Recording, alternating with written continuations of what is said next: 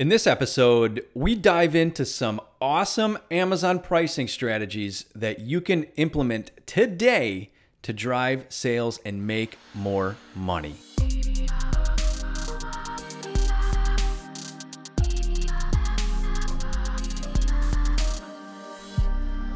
Hey everybody, what is going on? Welcome to episode number 132 of the Private Labeler Show. Thanks for tuning in. As always, I saved you guys a seat. You are all amazing, and I'm super grateful that you're all here today. I am amped up about today's episode, guys. It is awesome, I promise you. We're going to be talking about pricing strategies, different techniques that you can do and implement today, like right after the podcast, that will have a big impact on your product sales and your business and profit, okay? So to do that, I'm going to be joined by my friend Paulina Masson. She's an Amazon seller, and she's really into the psychology of sales and just making small tweaks that have a big impact on your product sales and your business and your profits. We're going to dive all into that stuff. There's going to be so many nuggets, I promise you. And stay to the very end of this podcast, okay? Stay to the very end. She's got an announcement to make, something she wants to basically give you guys, an offer that you can't refuse. It's super cool. So stay to the very end. You will not be disappointed. I promise you that, okay? So before we jump into the fun, into the madness of this conversation, I want us to quickly kind of recap Prime Day. So we made it through another one. Super awesome. I love Amazon. I love the opportunities they provide for us. Prime Day was a success for me personally. I know for a lot of you guys. And my Monday sales, so like the big main day, I was up over 4x. And then yesterday I was up over 3x. And leading up to Prime Day, sales were just ramping up dramatically. So all in all, a massive success. Lots of units moved out, tons of profit made. I hope the same was for you guys as well. Seems to be the case. These Prime Days just get bigger and bigger, and I can't wait for the next one. And the biggest thing that I seen that was super cool, and I hope Amazon does it again next year, is those blue Prime discount badges. Any of the products that I ran with those absolutely murdered it. Like they did super well, and I was super happy with the overall performance of those in comparison to really anything else I was trying or doing. So please, Amazon, bring those back. Also, too, I sent out an email yesterday. If you guys are on my email list, or if you're in the Facebook group, sent out an email and a communication for this.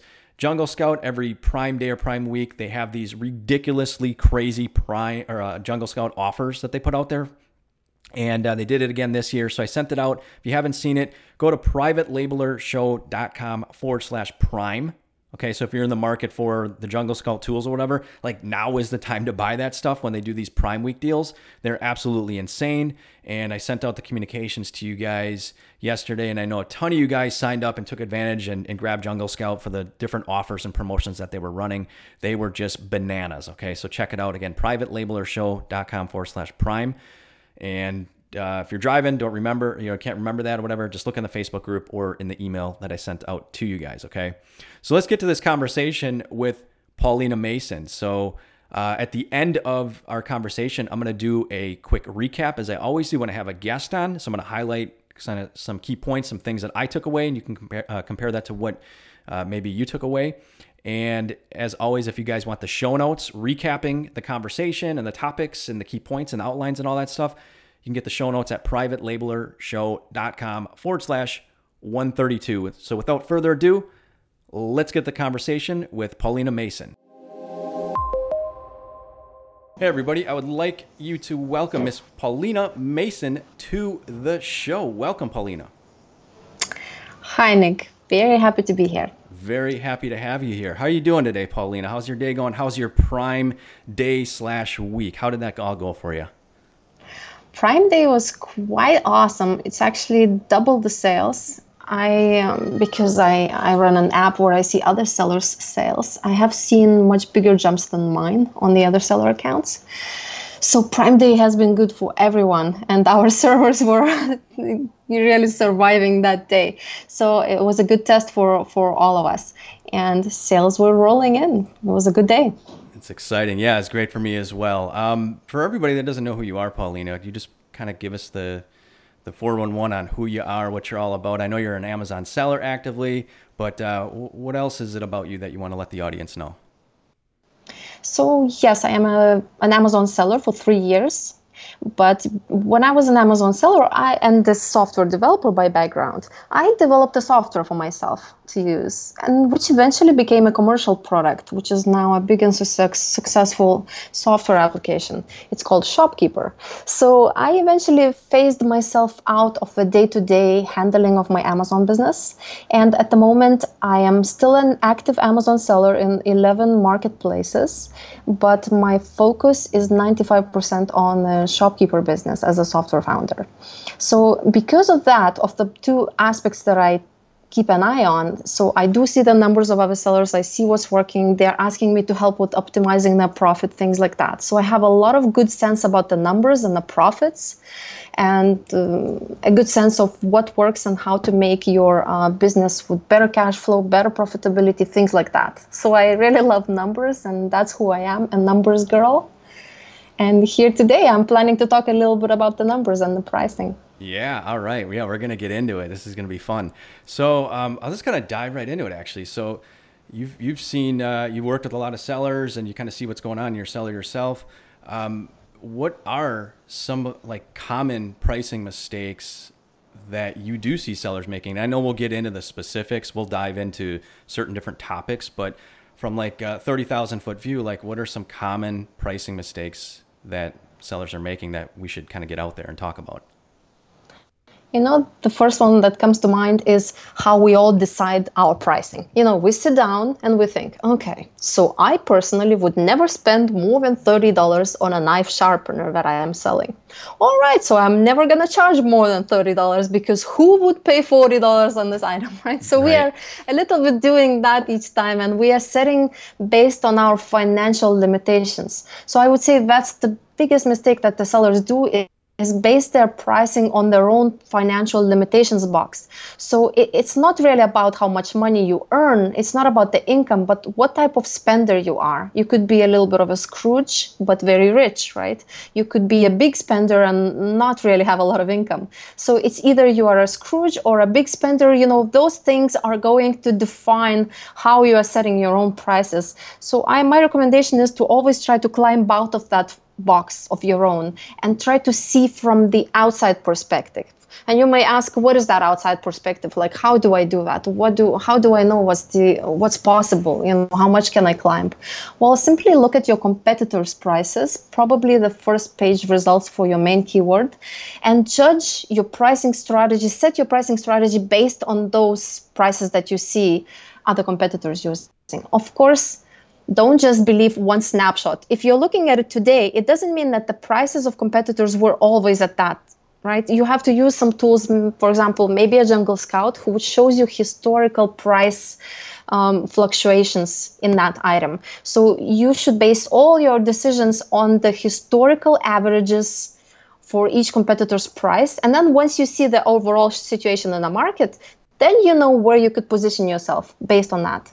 You know, if there's a lot of ones which are targeting the Scrooges, you know, like $11.95 for knife sharpeners, well, then be the one who is targeting the big spenders, you know, and things like that. So try to base your strategy based on the situation around you. And that's the biggest mistake, not thinking about these things. Yeah, and I think as sellers, we're so focused in on doing a million different things, and you know, we're told, hey, our image has got to be great, and our copy's got to be great, and product's got to be great. We got to get reviews, we got to launch, we got all these things. And I just know from my perspective, like when I first started selling, you kind of guessed like what prices to kind of go with. It's like, yeah, you look at the competitors a little bit, and you're like, you know, everybody's between 15 and 20. Well, I'll do 17 or whatever it might be.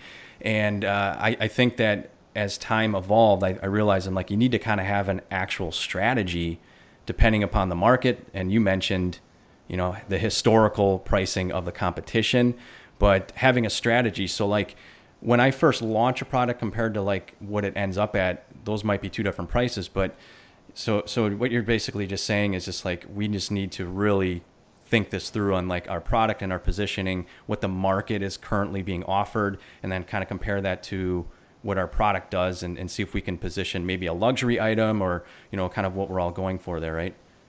Exactly. You know, it's very important to do that strategizing a little bit, because if you don't know where you're going, if you don't have a goal, you don't have a plan, then you become part of someone else's plan, right? So all the other sellers that are strategizing and thinking about it, so you are just counting on some luck factor that you will guess that price correctly and you will sell well. So it's not really a very strong business strategy to just let it go like this. So I recommend thinking through all the options, possibilities, and strategies that exist for pricing. Just kind of to keep going on this real quick, what I see happening a lot, I don't know if you see this as well, but there are obviously a lot of suppliers and factories selling on Amazon now, and typically their price strategy is just to go with the cheapest price. They're just undercutting. They just drop everything, and then it becomes that, as we know, that quote unquote race to the bottom, right? So everybody's kind of reacting to that and dropping their prices hardcore just because those suppliers or factories are kind of pushing everybody in that direction.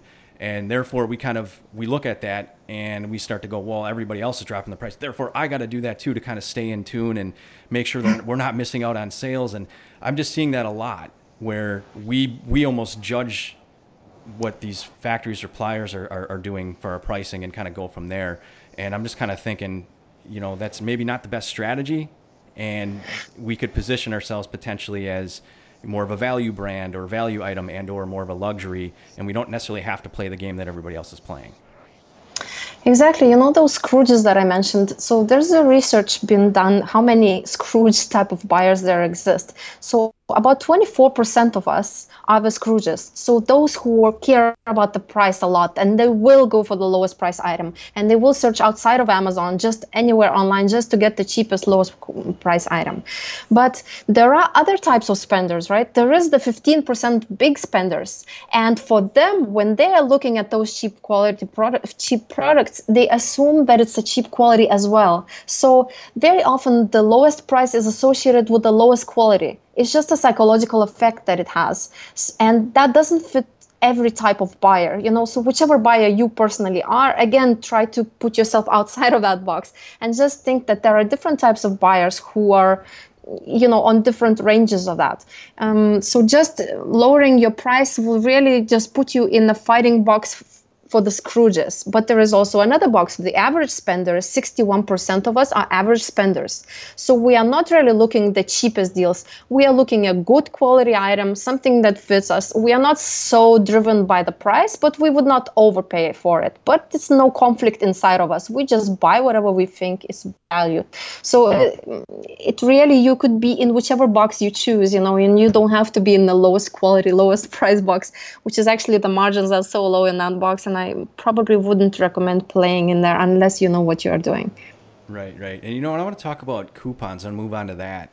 All right. I've been a big fan of coupons personally since Amazon introduced those a while back, and I've seen a lot of great success and results from those. And surprisingly, I don't see that many of my competitors using them for one reason or another. I don't know. Maybe it just doesn't make sense for them, but they definitely work for me.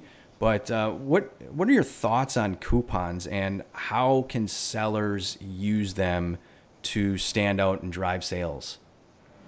Nick, I'm also surprised that not so many sellers are using it. Well, it's only recently that it was enabled. So it used to be only US and Canada that had the coupon option at all in Seller Central. But recently, about 8 months ago or even 9 months ago, they started having them as well in UK, France, and Germany, and Japan as well. So in those marketplaces, completely almost no one uses it. Because it's such a huge factor to have a coupon on. They used to be the orange flag color, and orange was sort of blending in with all the branding of Amazon. On top there's orangey things and all around orangey things, and that orange coupon was standing out, but not as much. But recently, like a few months ago, they switched it to a green color flag, right? So there's this green shining, and it's just like such a good contrast with the oranges everywhere, and you get much higher CTR just by having that coupon in there. So higher CTR means higher traffic, and higher traffic equals higher conversions on Amazon. So every click counts, especially when you're in high volume markets where you really need to think about each click, and it really helps if you enable it. I think many sellers are noticing that there is the coupon redemption fee of 60 cents. And they are thinking that, why should I waste? Is it even worth that 60 cents? And in my experience, from out of 3 buyers, only one of the buyers actually apply the coupon. The reason is because Amazon doesn't make it so simple to apply the coupon. You have to be a little bit technically knowledgeable, I guess, to apply the little checkbox that they have there, apply the coupon. Many people do click on your listing because of that green flag, but once they are almost checking out, they don't know to click apply the coupon before they check out, and they check out for the regular price anyway. So you attract them, you attract 3 buyers for the 60 cents and only 1 will redeem. So basically it's only 20 cents per each attracted buyer, so it's not that much of a difference. And I highly recommend doing it, and just enabling it will right away differ you from the competitors on the page. Yeah, I agree. I did, some time ago, I did some research on that and some data, and I found that a lot of people weren't actually even applying, the coupon, which kind of shocked me. But again, it's for one reason or another, they didn't. But I do agree that, it absolutely makes your product stand out. And I think sellers got to understand the shopping behaviors of customers. They're scanning pages on Amazon on their phone or on their desktop. And what stands out is those coupon banner things. And you're automatically going to attract those eyeballs to those listings. Okay, you obviously need a great main image initially. We all know that. But you're just going to increase the focus and attention on your product. And I can assure you that probably, most people's competition aren't using the coupons. But the other thing I wanted to dive into, and we'll get into some strategy here, you have the option when you set the coupons as far as, do you want to do $1 off or do you want to do a percentage off? I personally use the $1 offs, and I keep things simple and clean and easy because I'm thinking math and like what's easy for the customer to calculate in their mind. And I do see a lot of my competition using percentages sometimes, 5% off, 15% off, whatever it might be. But what's your opinion? What do you think is better, $1 off or percentage off? Well, there are many different strategies on that. And one of the popular ones is if your dollar amount, the price of your item is less than $100, then they say you should use percentage off for one or another reason. But in reality, we are all selling different, it doesn't really work that way. Sometimes you have to, in my opinion, from so many experimentations with that, and this is a thing that I experimented so much.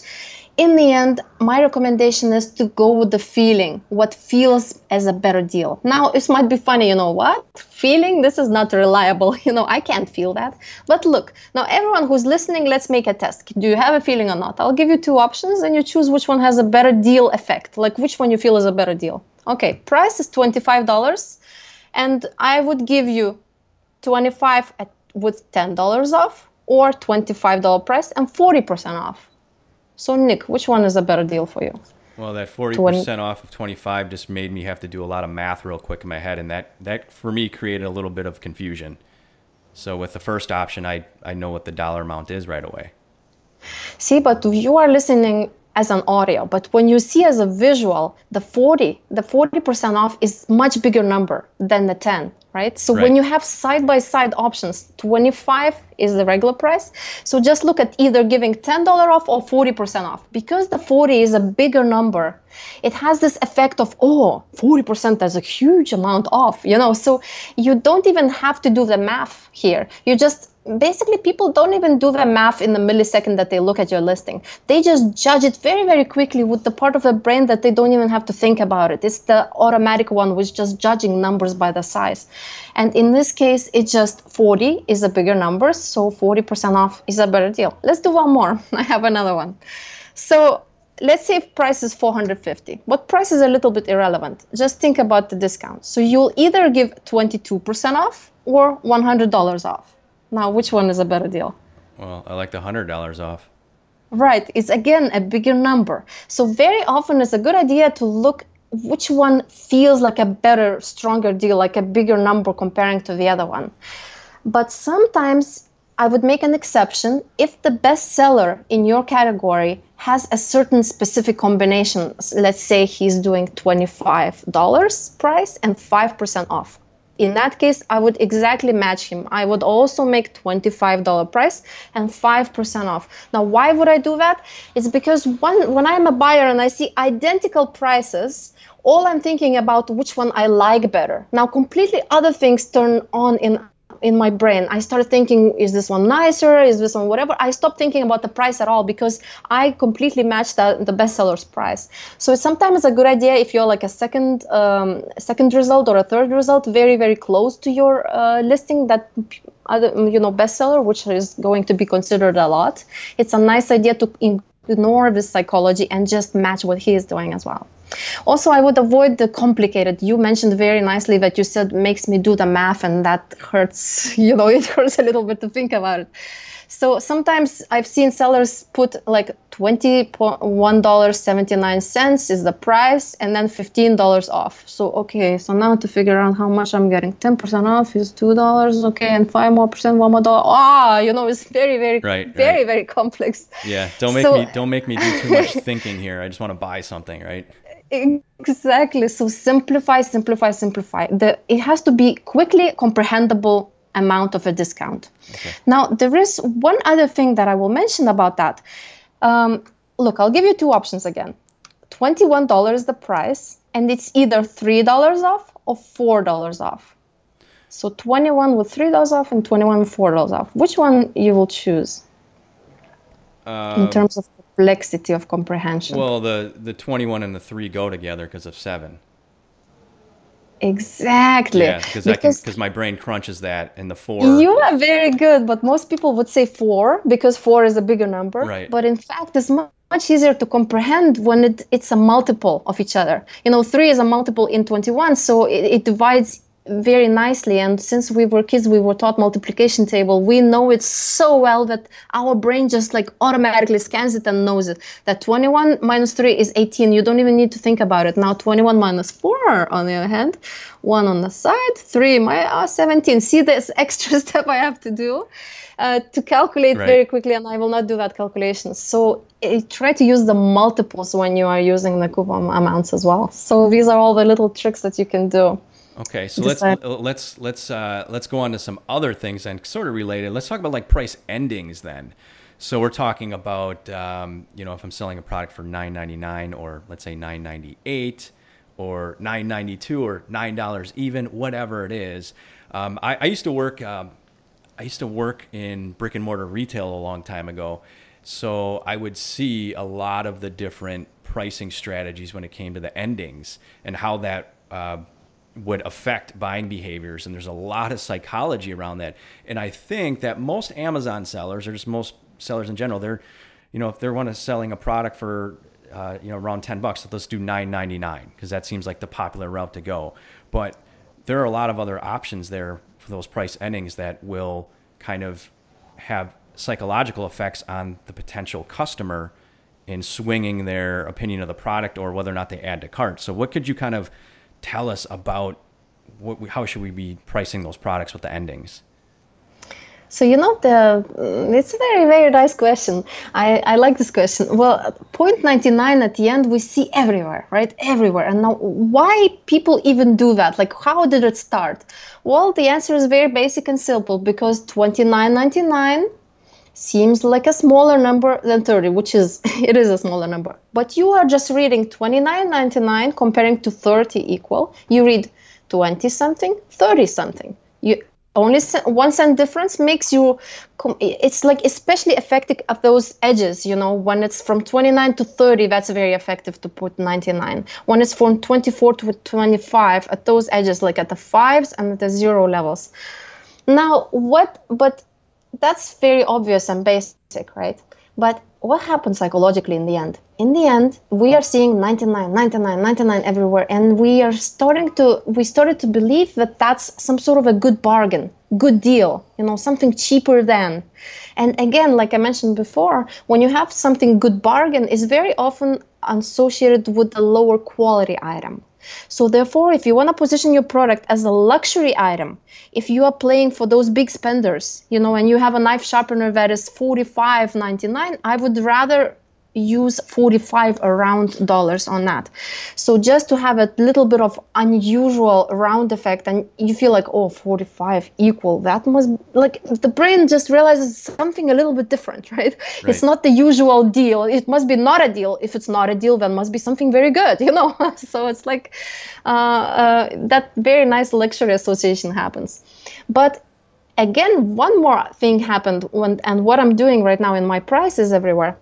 Because of that conditioning, 99, 99, 99 is a good deal. What happened was that every time you see a 9, you are more likely to consider that price. So for example, if I have two prices, if you are currently, Nick, you sell something at $34, I would come in and recommend you to raise it to 39. And you'd be surprised if you will be selling it and it will sell better at 39 than 34. Well, why? Because 9 is that charm number, 99. There are more charm numbers, and I totally would avoid the 4, the 2, and the 6.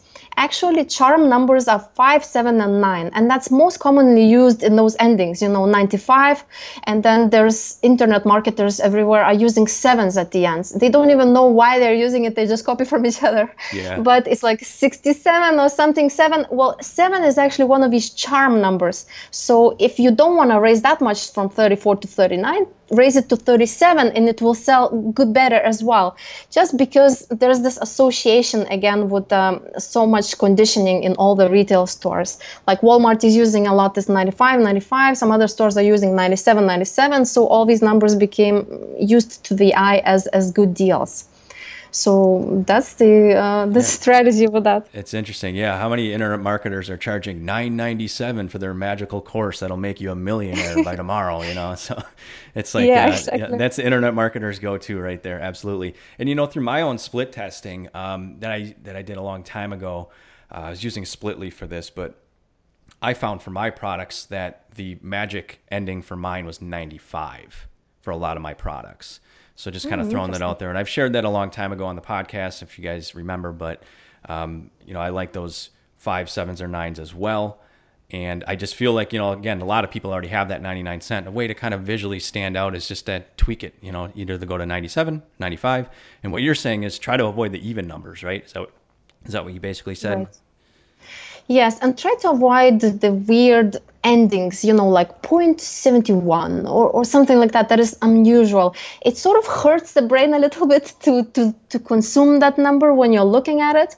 And I would avoid all these non-standard things. They don't have any psychological effect because most people are just reading the beginning, 29 something, 29 something, 29 something. It doesn't matter what sense you put in the end. It's just, that a little bit of a push when you have charm numbers. But other than that, there's no, just gives less, you will have less click through just because you will make their brain hurt a little bit when you put 27.17, Right. So, right. So we talked about this a little bit already, but I want to talk about a little bit more on positioning products, kind of like comparing between just the value to the cheap ones to the luxury. So how do you actually position your product as, let's say, luxury? And you mentioned, charging, let's say, that, what was it, like $40 or something like that, or like an even number. But what else can sellers do besides necessarily the pricing to kind of position themselves as that luxury option that stands out? Because if everybody's driving to the bottom with this, the cheapest possible prices and kind of really just going down, like how could you stand out and charge more, make more money, make more margin? Maybe you don't have as many customers because maybe there's fewer customers that are looking for the luxury version, but you're kind of playing on your own level then. So could we talk a little bit more about that? Like what other things can you do to position yourself as the luxury item? Right. So, like I said in the beginning, it's very important to already know before you even start your whole process of producing the item and manufacturing the item that you know your pricing strategy already. So that's very important to decide early on. Now you're saying you already decided that you will be targeting those big spenders, the 15% people, right? So then take the same item that you researched that is gonna sell, let's say a knife sharpener, which I like to use in this example, right? So knife sharpener could be $11.99, in those Scrooge's area, and could be 45 round dollars for those luxury buyers. Now, just the price is not good enough. That's why I'm saying the process starts at the manufacturing level.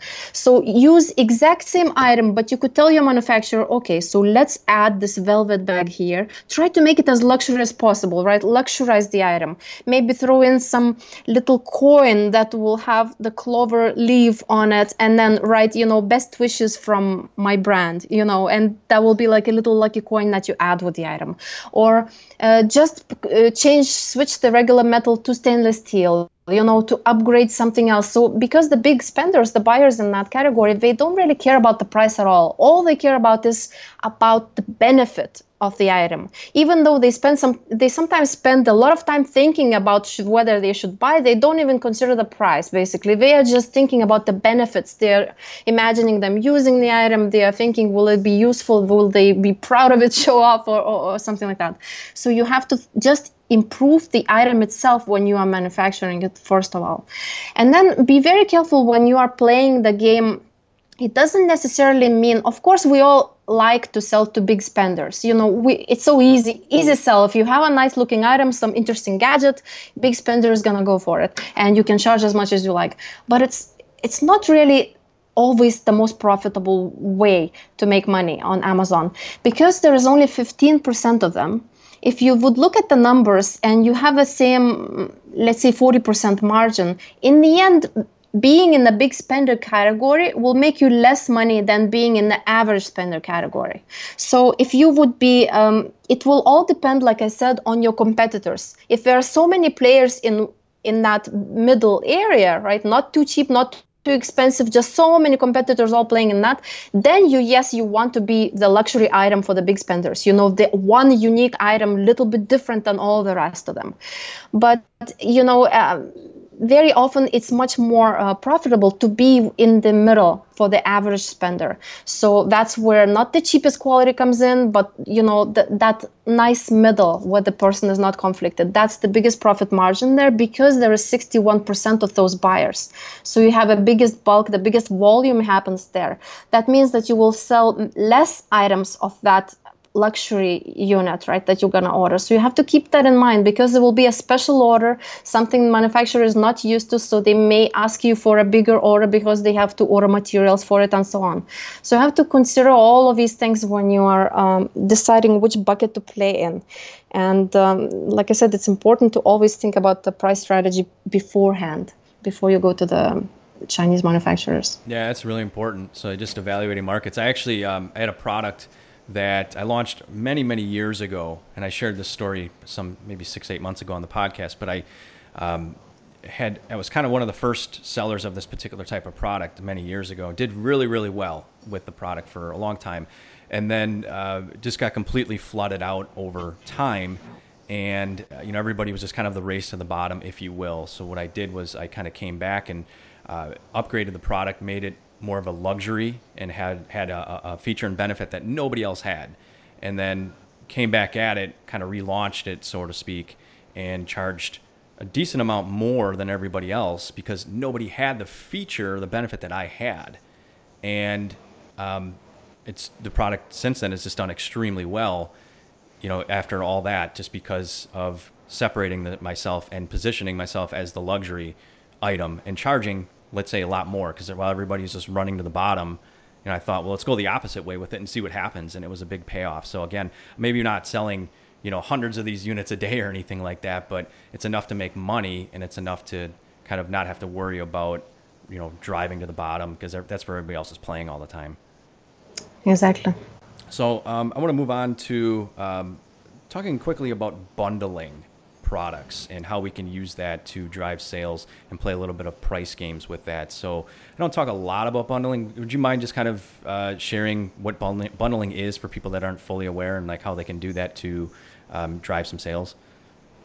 Sure. So the bundling concept is very simple. Simply, you attach two items together, you pack them together, and put one label. So it's a separate variation, very often a variation, sometimes a separate ASIN of its own. So it's an item of its own, 2 units or 3 units together.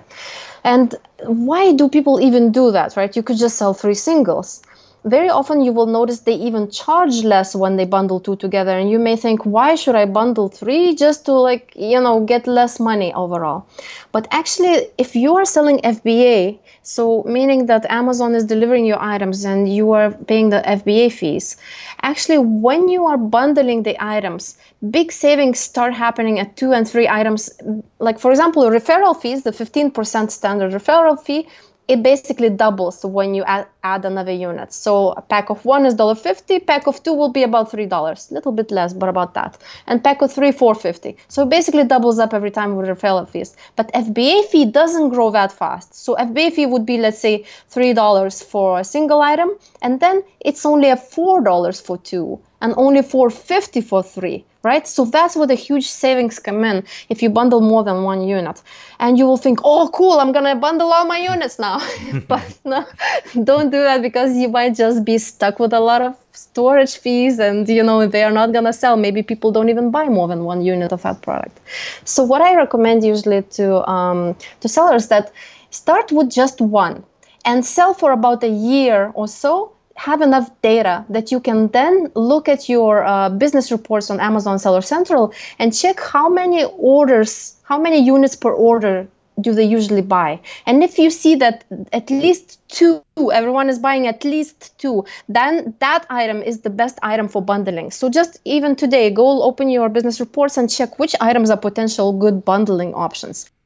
And then having those bundles, I recommend creating them as a variation rather than new ASIN, because once you run out of stock on the single one, you will still have a listing active with the bundle, and they will help each other with the ratings and so on, so support each other like that. And in reality, you will make so much more profit per unit if you sell a pack of three than you would sell 3 single units, just because of that FBA fee accumulation. So bundling overall is a great idea if it fits your product. Okay, yeah, that's really great information there. So just just to kind of piggyback what you said there, don't go run out there and start bundling everything. Make sure you have the data to support it. Look at those business reports, see what customers are buying and how many, and kind of make your decisions based off of that. Because you just don't want to bundle everything and anything. That could be a problem. Another thing that I kind of heard you talk about, I want you to kind of share with the audience here. I'm going to talk about, let's say, like non-Prime members. So if you're a non-Prime member, I don't know how many there are out there. It seems like everybody's on Prime these days, but when you're shopping on Amazon as a non-Prime member or many sites, you have like a threshold for free shipping, right? I think is it still $25?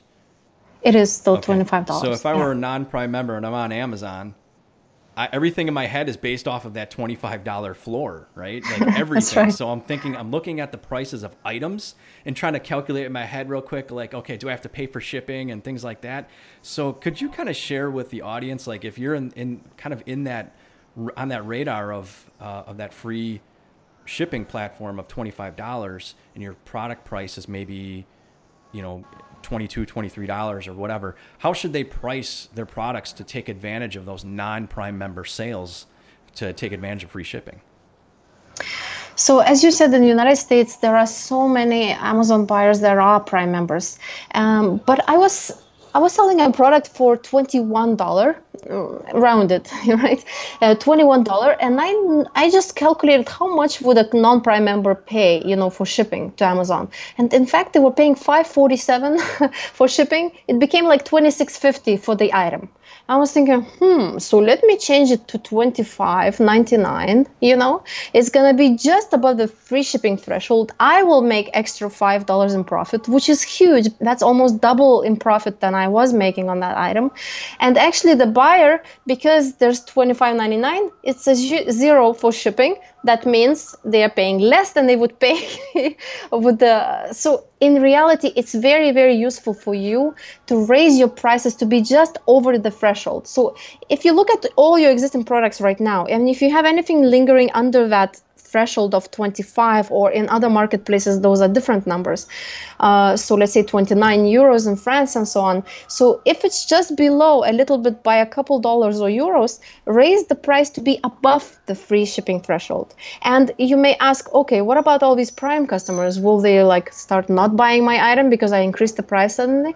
Well, usually $1 or $2 doesn't make that much of a decision difference, right? Especially if you use the right numbers, like I said, charm numbers, and you are well positioned with the competitors and you can allow yourself to do that.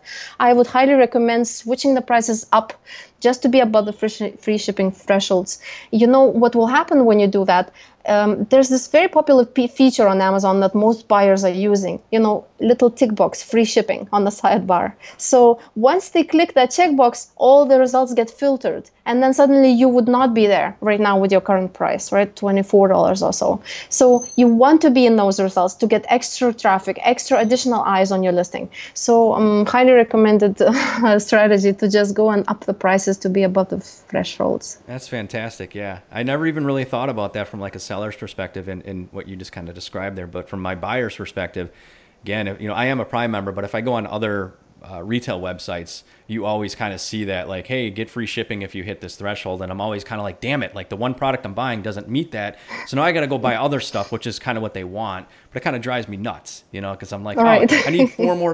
What could I buy for $4? It's going to be something stupid that I don't need, but I have to add it because I need the free shipping because I'm not paying for shipping, Yeah. There's this also add-on item, there's the worst slap of Amazon you can get when they made your item to be add-on. There's this add-on tag for those who don't know that you cannot buy add-on item on its own. Usually is low priced, less than a $10 item. You have to buy something else with it, in order to even buy it. So it completely kills your conversions.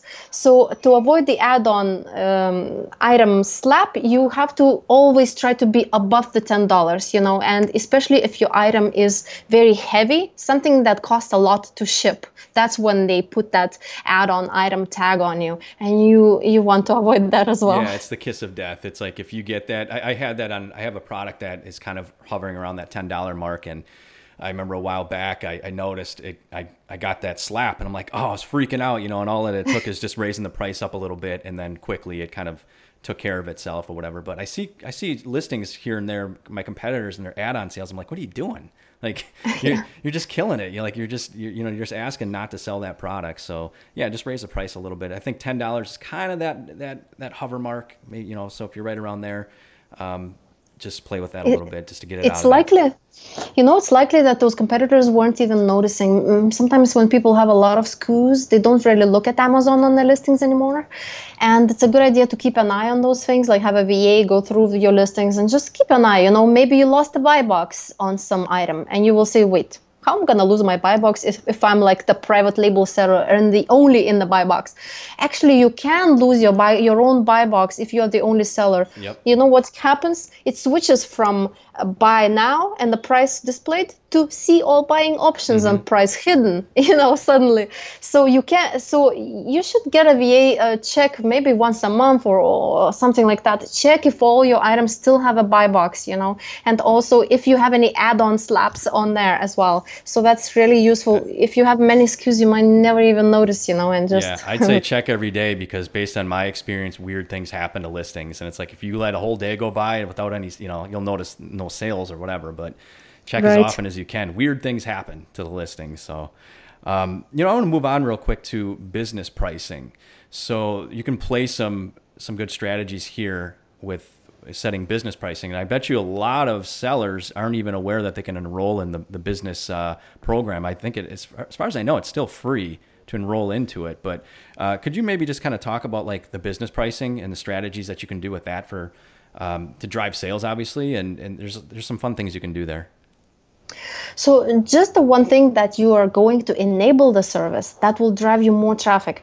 Well, there's a service that I discovered accidentally, but you should do on purpose. Okay. So if you go to your services on Seller Central, it's in account settings, user settings, and it will be called Amazon Business Service. You have to actually enroll to take part of it. I think some accounts are automatically enrolled if you qualify, but not always. So go and check if you are actually part of that. And when you become part of that, you will see a little extra field appear everywhere on your like manage inventory page, for example, which will allow you to put in quantity discounts. Let's say if you buy 10 units as a business buyer, there's the discount for you. And I noticed it's about maybe 5% of all my sales are actually business buyers, and Amazon shows you on Seller Central how many business buyers you have. So it's really nice little boost up, again, to appear in those searches for business buyers when they are looking for quantity discounts. And when they're logged in with their business Amazon account, Amazon actually switches up the ranking algorithm for those that are enrolled in the business program. So again, you are just getting, okay, it's not such a big percentage, but every click counts, right? When you are in, you want to make the most money possible. So I highly recommend enabling the service and setting up those quantity discounts there for your benefit. Yeah, it's just free, more extra clicks and extra sales. I suppose it all depends upon what you're selling. You have more of like a business type of focus product, more of an office product, so that's going to be different. Like some of my products have nothing to do with like what a typical business customer would want, but I still generate sales through business sales and things like that. So it's just, might as well do it. But yeah, you have to kind of go in and turn it on. And if you don't already have access to that in your Seller Central. So Paulina, this is awesome stuff. I just wanted to kind of dive into one last thing here. You run a site called shopkeeper.com, and I was kind of taking a look at it just before, and it looks really darn awesome. Obviously, it's all about numbers and financials, which you said you're all about, which is great. So tell me about shopkeeper.com and why is it cool, and why should Amazon sellers look into it? That's right. It's all about numbers. And did you know, as a seller, that there are 72 different types of fees and charges that Amazon has and is charging you? So that includes all kinds of things that are happening in transaction level that you are not even attached to those order by orders. So when you are looking at the order breakdown in Seller Central, many things are not even associated there in that view. So things like coupon redemption fee will come completely separately, lightning fee, early reviewer fee, and all of these different things and charges that happen. There are 72 of them. So you need about, I think it's about 11 different reports that you have to pull in Excel, put your, all of this together and calculate and make pivot tables, all the very painful things. So you totally don't want to do it manually. And that's exactly the pain point that I had when I was a seller. I wanted to know exactly how much I'm making in profit. It wasn't, most of the other apps were just looking at the shipping, manufacturing, and the base Amazon fees, which is referral and FBA fee, but nothing else after that. But there's actually so many other things happening. There's storage fees, there's like your PPC costs, there's like a refund rate that amounts for a certain percentage of your profit loss, and all of these things. So Shopkeeper exactly does that. It does all of that automatically for you to show you your profitability. And it does more things. It helps you to sort of manage your business by exception. So it helps you to find the problems first. So you could see very quickly what is doing bad in your business and then go work on that first. So that's the whole focus of our software, and it's a little bit different than a normal accounting software would be. It's meant to help you make important business decisions in your Amazon business, which can make you more money. So if something's burning up, you are being slapped with very high storage fees or Amazon fees increased or something like that, you will see it right away on Shopkeeper. And we also have a very cute ka-ching sound on every sale that many sellers, especially new guys, really like it. Once you have a lot of sales, then I guess you can switch it off. But when you're a new seller, you are doing this thing of, you're just refreshing the Seller Central, refreshing it. I think that's the common joke, actually. How many times do you hit refresh a day on your phone or whatever, scrolling, and it's like we're all addicted to it. We all do it. Exactly. So we solve the problem by you keep the Shopkeeper open in another tab and you keep working on your business, right? And then once you get a new sale, that tab will make ka-ching, and the tab name will change. 3 new sales, and then you come in, and then you see exactly which 3 new sales came in. So it's really nice to track. You do a little happy dance every time, right? Exactly. So does Shopkeeper then? I assume then it breaks. Like if you had 10 products, you could just look at each product and figure out the true profitability of each product and then be able to identify like, man, this product here isn't making me any money. Like I'm actually losing money when I'm selling this. What's going on? And it allows you to go back in and kind of pull the data and see, well, here's why, we're paying this, we're paying that, or what have you. And then you can go back in and maybe it's like, well, maybe we could adjust our pricing on this product and create more margin and kind of have a different pricing strategy that could affect sales or different things like that. It all kind of depends upon what the exact problem is though. But exactly. And it does many other things, but that's the most important thing. It helps you with the numbers. But it does many other things, like we help with inventory forecasting, which is seasonal. We show which are the business buyers and many, many other things. But in general, it's a big help, your business analytics out there. And then we were talking, and you have a special opportunity and offer for the listeners to take advantage of. Would you mind rolling that out? Yeah, so I have a special, which you will now be bored and okay, whatever. Well, you know how most software apps, they would offer a special of 3 months free trial, maybe 2 months free trial. Our normal free trial is 14 days, but I will offer everyone who's listening 6 months free trial. So this is your only chance. I told her not to do it. I told her 6 was too much, guys. I literally told her, it's too much. Don't do it. She says, no, I insist.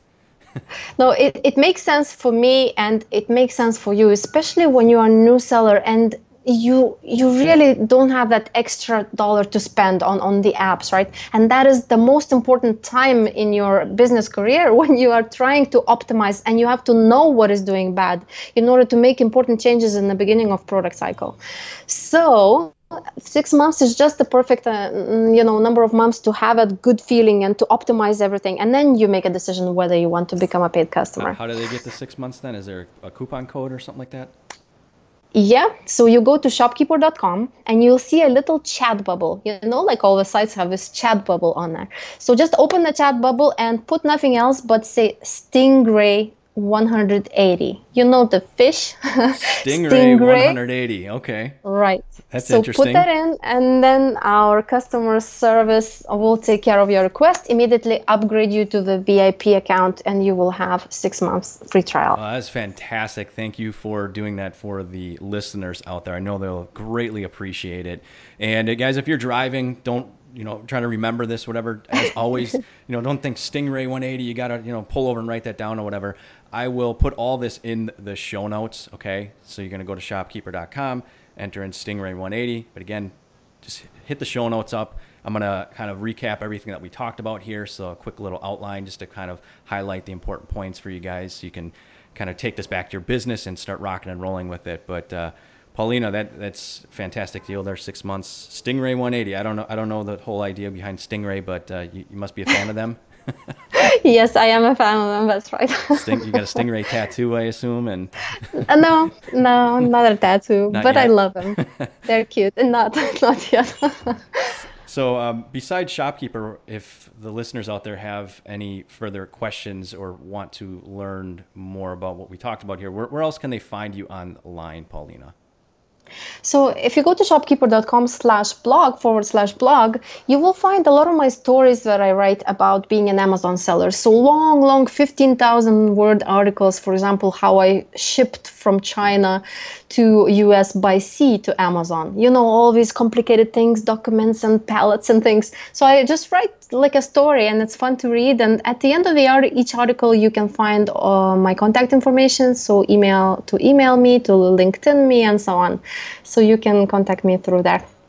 Okay, excellent. So thank you again so much for joining us here on the Private Labeler Show podcast, Paulina. I greatly appreciate it.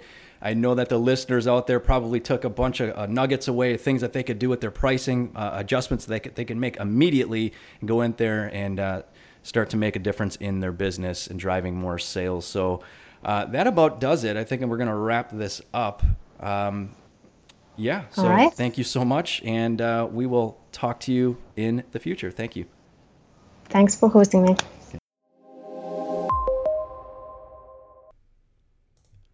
Okay, wow. Super awesome information there. I am pumped and excited to go in there and start making some tweaks and making some adjustments and changes around pricing.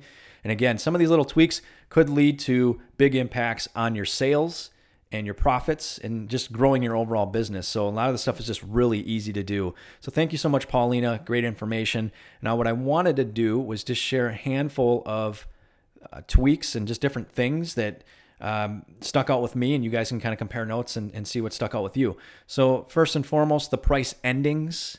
So we're talking about like 99 cents. Most sellers are pricing their products with that 99-cent ending. Paulina suggested playing around with that. Maybe you try some of those different odd numbers like 95 or 97. She recommended that you try to avoid like 92 or 94, some of the even ones. Me personally, I've had a lot of success with 95. But again, there's nothing really wrong with 97 as well. So again, it's all about split testing and seeing what's working for your products. And from my own point of view, almost everybody uses 99. You could really stand out from the competition by having that slightly different price ending there to catch people's eyes and attention to get more clicks. So try 95 or 97. Again, split test and see what works best for you. Okay. And also as well, we talked a lot about luxury items. So she recommended using that 0-0 price strategy. So maybe you're pricing your product at $35 even. You know, if you're going to have that luxury appeal and you have that, you have a better product than the competition, showcase it with that luxury pricing. So 0-0 psychologically equates to some sort of a luxury perception, a luxury feel to it. Again, you just got to back it up. You can't just price that if your product is, kind of focused towards the cheaper market. So it should be a luxury product. That goes without saying though. And then other thing I thought was fascinating, she talked about the free shipping stuff. So by pricing your products to take advantage of that, so on Amazon, if you're a non-Prime member, it's $25. That's the ceiling right now.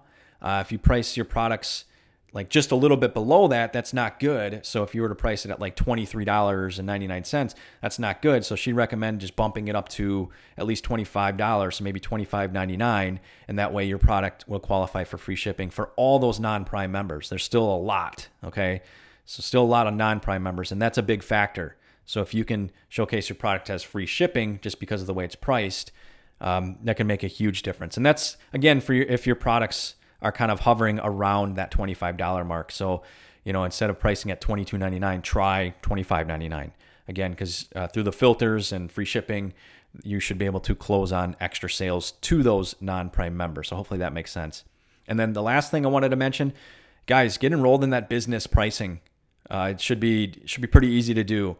So go to the brand or business services or Amazon services or whatever it is, and get enrolled in the business pricing. It shouldn't cost you anything to do it, and that way you can have access to right on your Seller Central dashboard. You can adjust those quantity discounts. If customers buy, 2 or more or whatever, you can adjust by percentage or just different things that you can do with your pricing.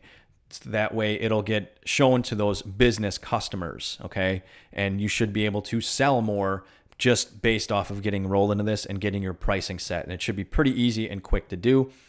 Something that I've done a long time ago, and you'll be able to see on the dashboard like how much money you're making or what types of sales you're getting just from your business customers just by simply basically enrolling into this, okay? So it's really easy to do, and you should start to see a pretty immediate impact. And my products really don't have anything to do with office supplies or business type of mindset products, but it still doesn't matter because these business customers are just looking to buy random stuff as well, okay? So take a look into that. So those are roughly my 3 different things there. I'd be kind of curious to hear what your takeaways were. Maybe join us in the Facebook group and share your thoughts. That would be super cool. And for all other things that we mentioned here, we mentioned that 6-month trial of Paulina's Shopkeeper program to track your pricing and stuff like that. So if you want a pricing dashboard, go check out shopkeeper.com.